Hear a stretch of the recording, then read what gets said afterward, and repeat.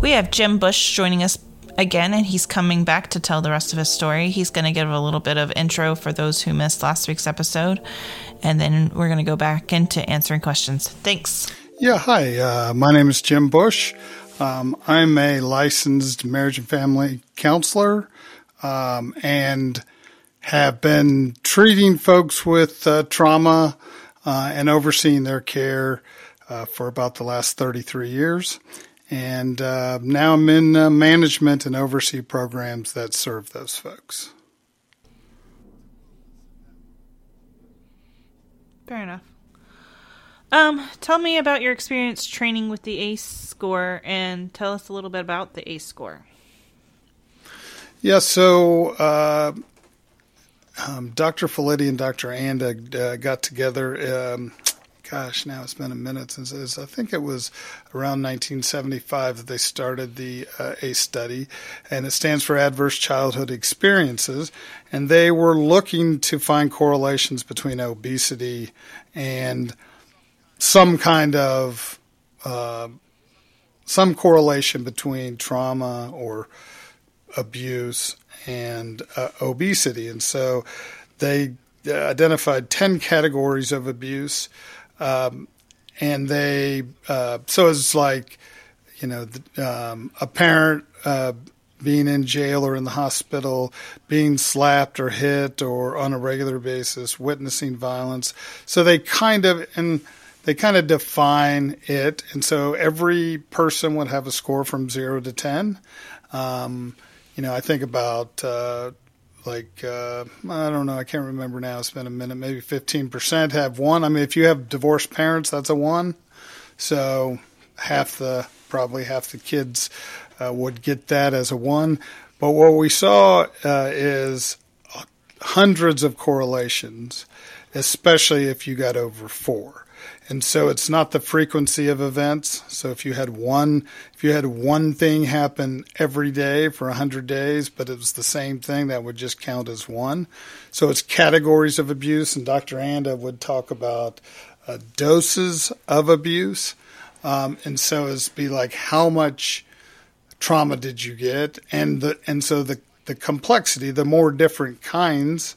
So if you had 4 or more, the likelihood of shooting up drugs is like 4,800%, where more than if you had a 0 or a 1 on the score. So what we saw was 0 to 4 would incrementally, whether it would be, drinking or promiscuity or smoking, or pregnancy, teenage pregnancy, we would see increases. The more you had, the more likely it happened, but then some very physical outcomes. So more likely to get pregnant, more likely to miscarriage, more likely to smoke early on, more likely to get COPD, more likely to get lung cancer, and then more likely to die from lung cancer with somebody with a lower ACE score. So we started to see the more categories of abuse that people had, the more they would have almost a compromised immune system, where we saw that people were dying 20 to 25 years earlier than the general population if you had a score of 4 or higher. And so really it's the thought is a couple things. One, the amygdala in the brain doesn't feel safe and is always hypervigilant and always hyper alert to something bad happening.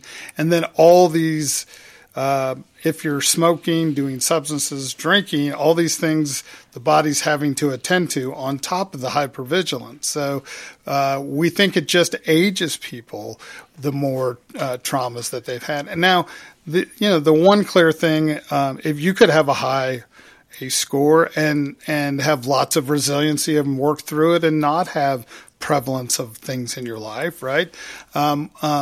So just because you've had some bad things happen doesn't mean that you're directly going to have all these things. We just know there's a higher propensity for that. So it's really like a predisposition. So there's lots of other things that also assess both, childhood and adult trauma, but it gives you an understanding of whether you're going to be predisposed to this. And one of the parts of the study said somebody even as old as 85 was still being affected by their ACE score those first 18 years. And so you're more likely to be on an antidepressant. You're more likely to try substances. You're more likely to try and kill yourself. So the higher the score, the more all those things happen. So it's just kind of a warning sign. One, it's like if you have been using substances and you find out that your ACE score is high, it's like that would be predictable. And the other side of that, on the prevention side, with children, if they have a high ACE score and they're not doing those things, how do you actively work to prevent that from happening? So if they find an outlet to talk about their trauma, then maybe they won't use the substances that help numb the pain. So it's very useful, but it's also not a program or an answer. It's mainly a identifier. Guideline for the most part. Absolutely. And does trauma and abuse happen after 18? Of course, right? And sometimes it doesn't happen at all until then. And is that meaningful? Absolutely. One of the things somebody asked me was, one of the questions is that you witnessed your mother being abused by, somebody, and that was an ACE. And somebody said, well, I don't know what to count this, but a father was being abused by the mother. And so I talked to, Dr. Felitti, and I said, do we count that? And he said, well, you wouldn't count it for the study, but it would have the same consequential meaning. So, I think they just can't stray from the original definitions. But obviously, if they're both your caregivers, seeing one being injured by another is going to have probably the same effect. Maybe a little different if the mom is the primary caregiver, but you could have a stay-at-home dad being abused by the mom as the primary caregiver, so just some interesting parts of and that's a little bit more on the research side of that. But if you go to the CDC website and put in a study, you will find hundreds of correlational studies that show links between this trauma and lots of physical ailments. What has been your experience with multi-generational trauma and substance abuse? Yeah, I think that you see that extremely frequently, both. Right. And that's, I guess, my more mature goal than just helping people with trauma would say the more impactful way of looking at it is, can we stop this generational cycle? Right. And I worked with an individual about 20 years ago who had been sexually abused by dad from 2 to 17, came into my care at 17. And was extremely damaged, and she started drinking at 9, so she would avoid remembering dad's, perpetration of her when she was sleeping at night. So she was very damaged, but treatment in her teens, she did have an incident with a police officer where she punched him in the face and spent 30 days in jail. She was very bright, and she was able to kind of process through that, and she it ended up going on to college, having a couple of kids, very highly functioning, and she knows that the work she did, both her parents, like her mom actually had borderline personality disorder. She did not live with her. She lived with her dad, who then, sexually abused her and, of course, denied it. The grandma didn't believe her that the dad was abusing her like that. And so we see regularly those generational both, and we know on the substance use side there's a genetic factor that people are going to be more predisposed to addictions when they have the genetic part of addiction. But the trauma part and the abuse part is very, very similar too, because there's some kind of internal mechanism if you're hurting me, and it's always been difficult for me to kind of describe, but you can see it very frequently. If you're abusing me, I don't want to be myself, so you disassociate, so you leave your body. And sometimes the experience that people sometimes say they have is they project it onto the perpetrator, right? And you see these odd relationships sometimes with people that, like we see these studies where they've, kidnapped somebody and they've been with them for a year, and this odd like connection in the abuse. And so it's just it does replicate itself very often. Very similarly to like when I was just in private practice, I'd a lot of times have, a dad bring in a kid. He won't stop fighting at school. He's getting kicked out over and over. And it's like, well, what do you do when you're mad at your kid? Well, I spank him.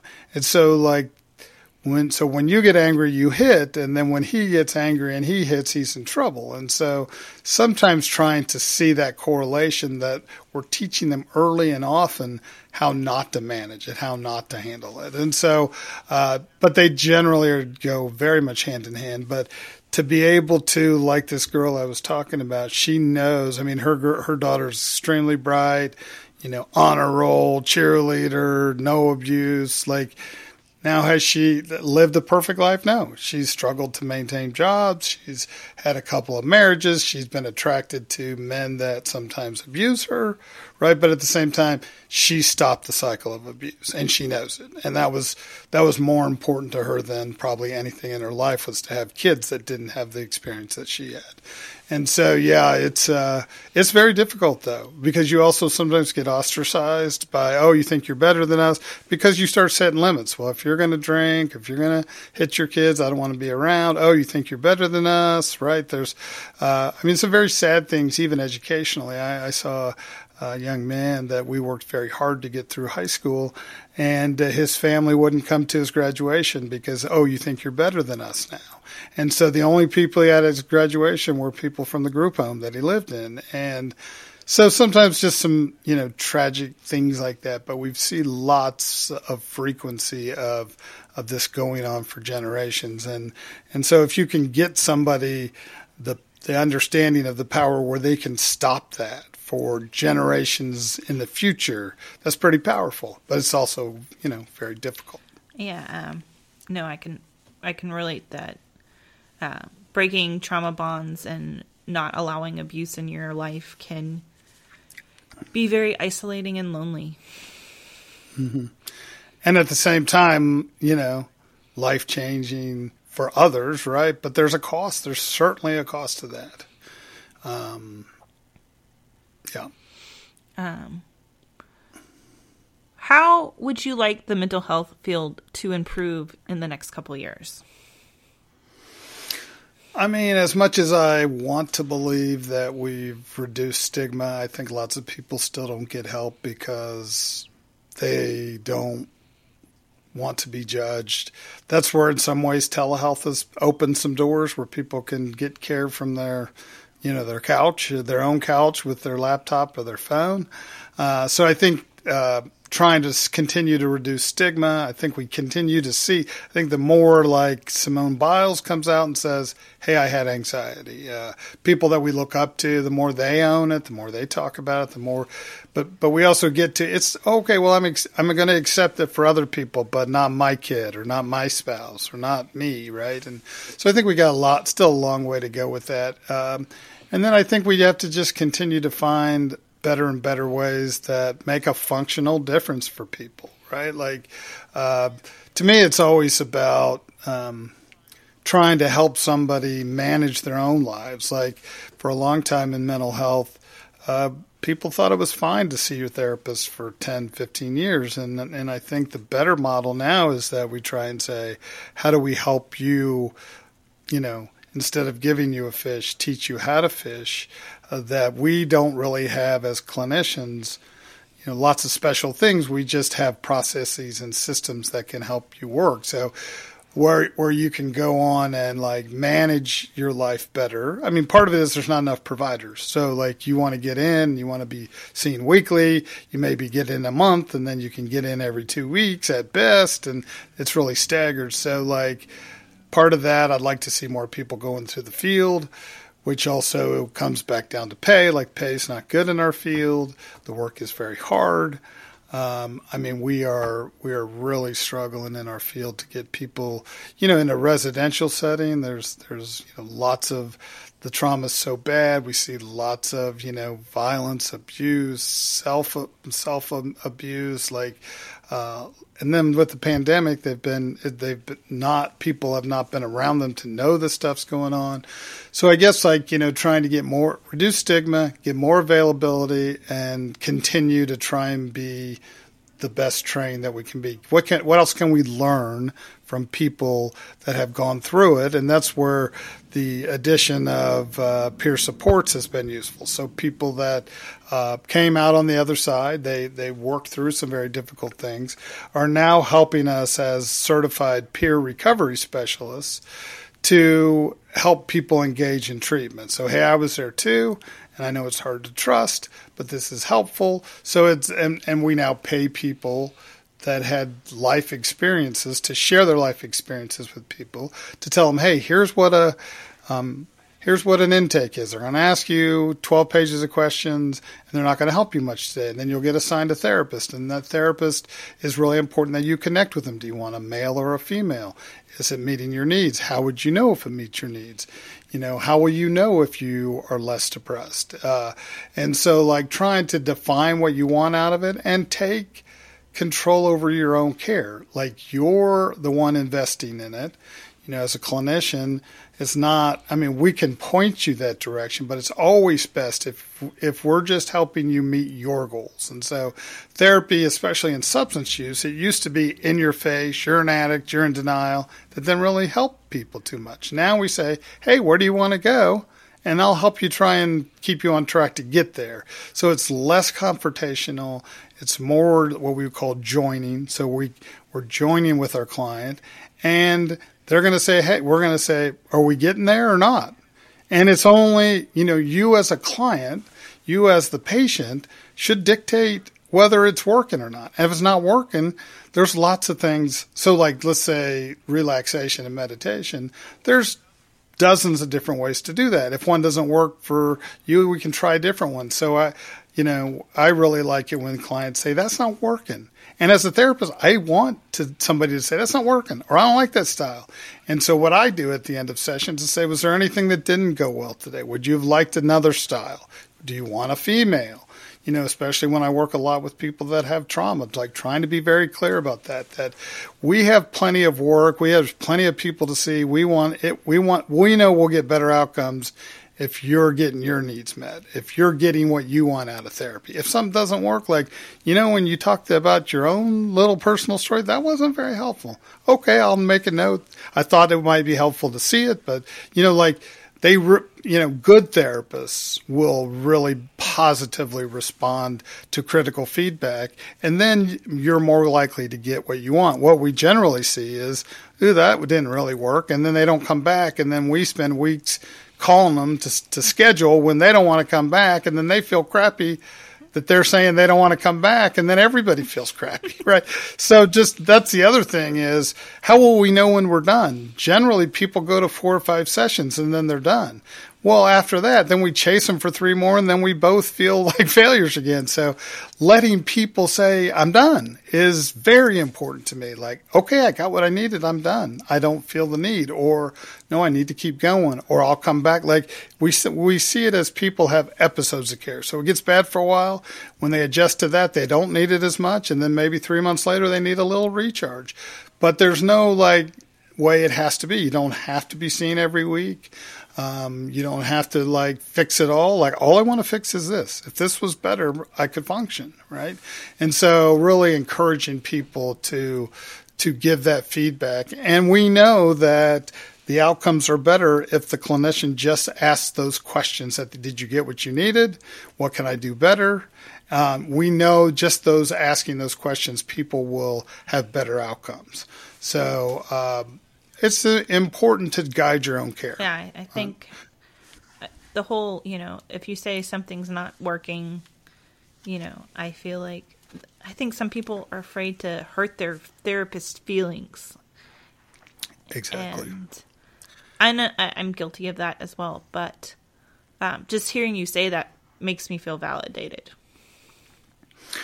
Well, and, what I learned one time was if you don't get critical feedback, you're not making it safe enough to give critical feedback. And also, there is that protection. Clients do kind of look up to you, but, if we're not doing the best, if we're not making the most difference, we're not fulfilling our goals either, right? And so, and you don't have to say, you're an ass, that sucked, right? Or whatever, but you can say like that, that didn't really work for me. And be like, oh, okay. And, like I said, there's so many different ways to go about it. We're sometimes guessing, okay, there's probably 10 or 12 relaxation models that I would go through. And I'm like, this seems to fit. But if someone says, no, I don't really like that, I'm not going to do it again. Let's try something else until we find the right one. But I do think, I'm sure I've done it too, like not said something when it was like, that wasn't very useful. But it is what a good therapist is going to do. And what we're in this field to do is make a difference. And if we're not making a difference, it's not helping anybody. So I would just encourage people to own their own care. And if it's not working, don't keep doing it. Okay. With that person, I mean, keep doing it, but try and find you have the right to find somebody that's a better match. And sometimes it's personality, sometimes it's strategy. But you should be respected with your course of treatment and supported in whatever you're wanting to do. Like, our job is not to judge your path. Our job is to get you where you want to go. And that's what's different in my career was we were a little bit more, also, we're 8 to 5 and you have a job and then you don't come it because you can't get off work. And then we say, oh, you're resistant. Like, oh, no, I can't get off work. Our field has been a little self-absorbed. So it's like, are you doing evening hours? We have to think about, we try, one time the, organization used to say, people don't fail, plans do. And really trying to say, people aren't trying to resist treatment, like sign up and then not do it. But if they got 3 jobs, maybe, 8 to 5 doesn't work, right? And so trying to figure out how do we actually serve people instead of judge them. I think the field sometimes gets too judgy about our clients, even though all of us therapists have our problems too, right? We want our therapist to stay till 7 because we have patients till 6, right? So, but it's hard work, but it's very gratifying, and especially for me, probably the most successful thing is when you're able to stop that generation of abuse. That makes my whole year when you find a case like that, because you just think about how many dozens of people could be affected by one person's stance, and they might have suffered to do that. And sometimes people don't have kids because they don't want to bring them to that, and so they're going to stop it that way. But I think it takes a lot of courage and bravery and strength, and it's hard. It continues to be hard. But the power of not replicating harm, and we as a system have to still keep saying, are we punishing symptoms? Like, we never want to re-traumatize somebody by punishing symptoms. And that's where I get worried about people with borderline. If we judge them about their symptoms, we're re-traumatizing them, and they don't want to be like that. But it's easy to judge because the symptoms are ugly, right? They're very personal and very harming. And so, trying to just deflect it and then set a limit. When you talk to me like that, I'm going to walk away because it hurts me too much, right? Versus, losing it on them, which is the instinct, because they can say horrible things and very hurtful, and they know it. But they're really responding to covering their pain, but then they create so much pain, it's just hard. It's a vicious cycle. Very much so. And their lives generally always stay that way. It's hard to recover from. You can get better, you can manage it, you can manage to a certain point, but that hole's going to be there. And so either you can cope with it, or you just have lots of failed relationships with people that you love. Yeah, and it can be very painful. Yes. What advice would you give trauma victims?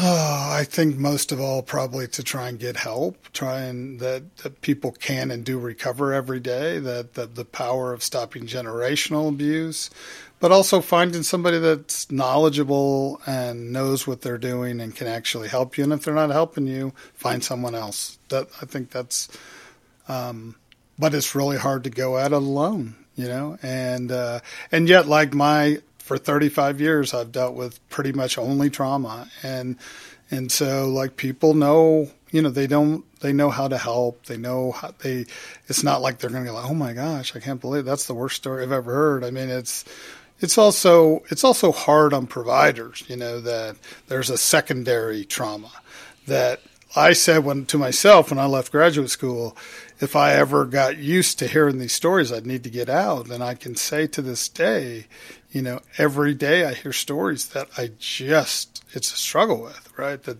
a life experience of a young person was so tragic.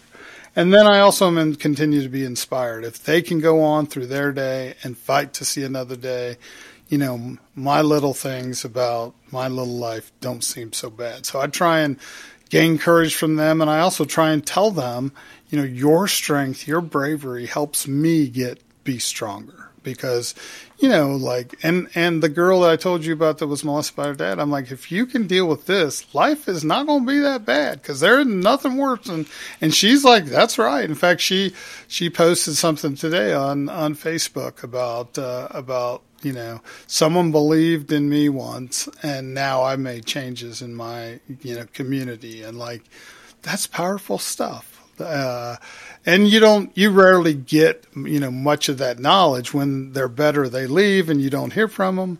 But at the same time, you just have to know, you just have to be committed to not being judgmental, not taking it personally and doing your best. I always tell people, especially in residential, if we give them our best every day, they're still going to struggle in a big way. This is not an easy course. So we can't show up halfway to work.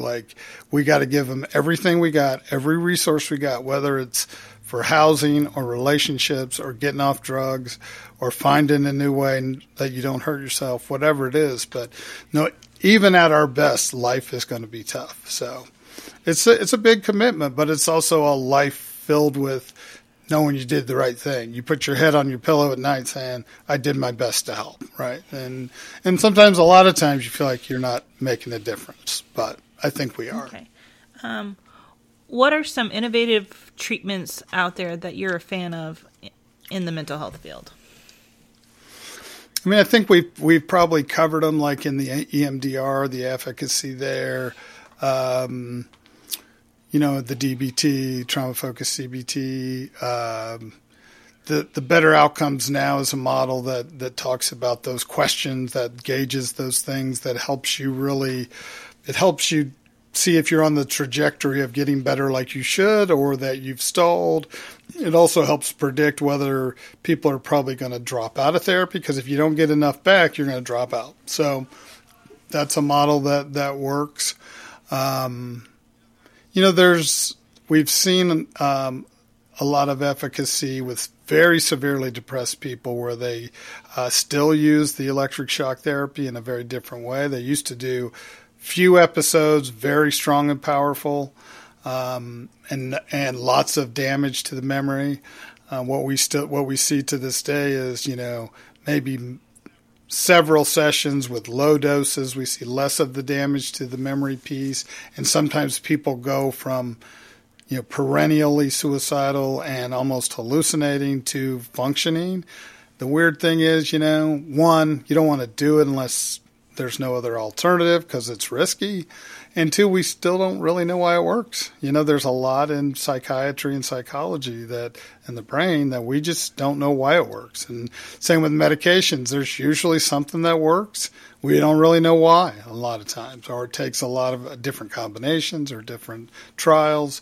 I wish we could get better, and I guess there is some technology, the genome therapy, where on certain diagnoses they figured out they can read your genomic pattern and say you will respond better to this classification than that, and so they jump to past ones that they're pretty sure won't work. So if we could get better at that applied to more diagnostic things. I mean, I think the frustrating thing, you're super depressed, you're suicidal, well, here's some antidepressants, it'll start working in a month. That's a very long time for somebody who's severely depressed, right? And like a psychiatrist said, it doesn't like magically start working on the 30th day. It's, 1% a day or 2% a day. But that's just too slow. Like, how do we help people feel better quicker?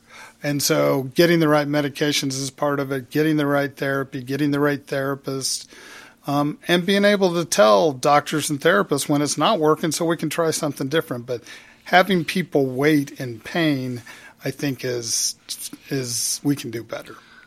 What do you do for self-care?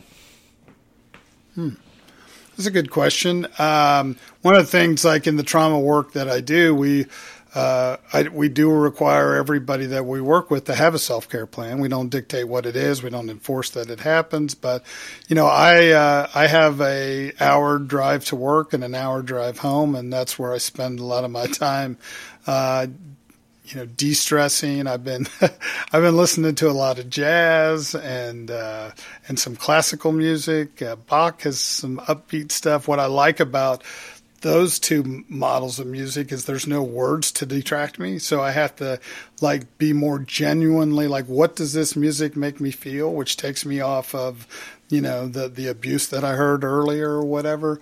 I like to play golf. I love sports. We've got 3 big dogs that keep us very busy, working on the house. I got a couple kayaks that I like to use. So, the more physical, the better, because it's very much mind stress. Like I could come home so tired and have sat at a desk doing nothing, quote, nothing all day, right? But it is very important because otherwise, we won't survive. And I learned in the first 6 months in the field in the group home in California, it's you either leave it at work or you won't survive. Your first instinct, I want to take this kid home. They're so sweet. And you didn't see the rage. And you also are a 22-year-old that can't do anything about it, right?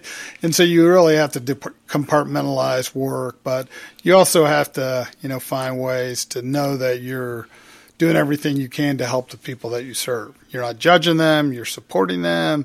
And you're finding the best ways you can, and you're trying to encourage that with the people that you work with. One last question, it's off the books. How has this all impacted your faith? My faith has been a really strong part of where I started with all this, and it really is something that still drives what I do. I've always wanted to do mission work. My parents, my dad and my mom went to Haiti 11 years in a row and did medical mission work where they pulled teeth. And, my dad was a doctor. My mom was a physical therapist. So they went with about 10 or 12 people. But it's I don't have the time to take a week off or do that.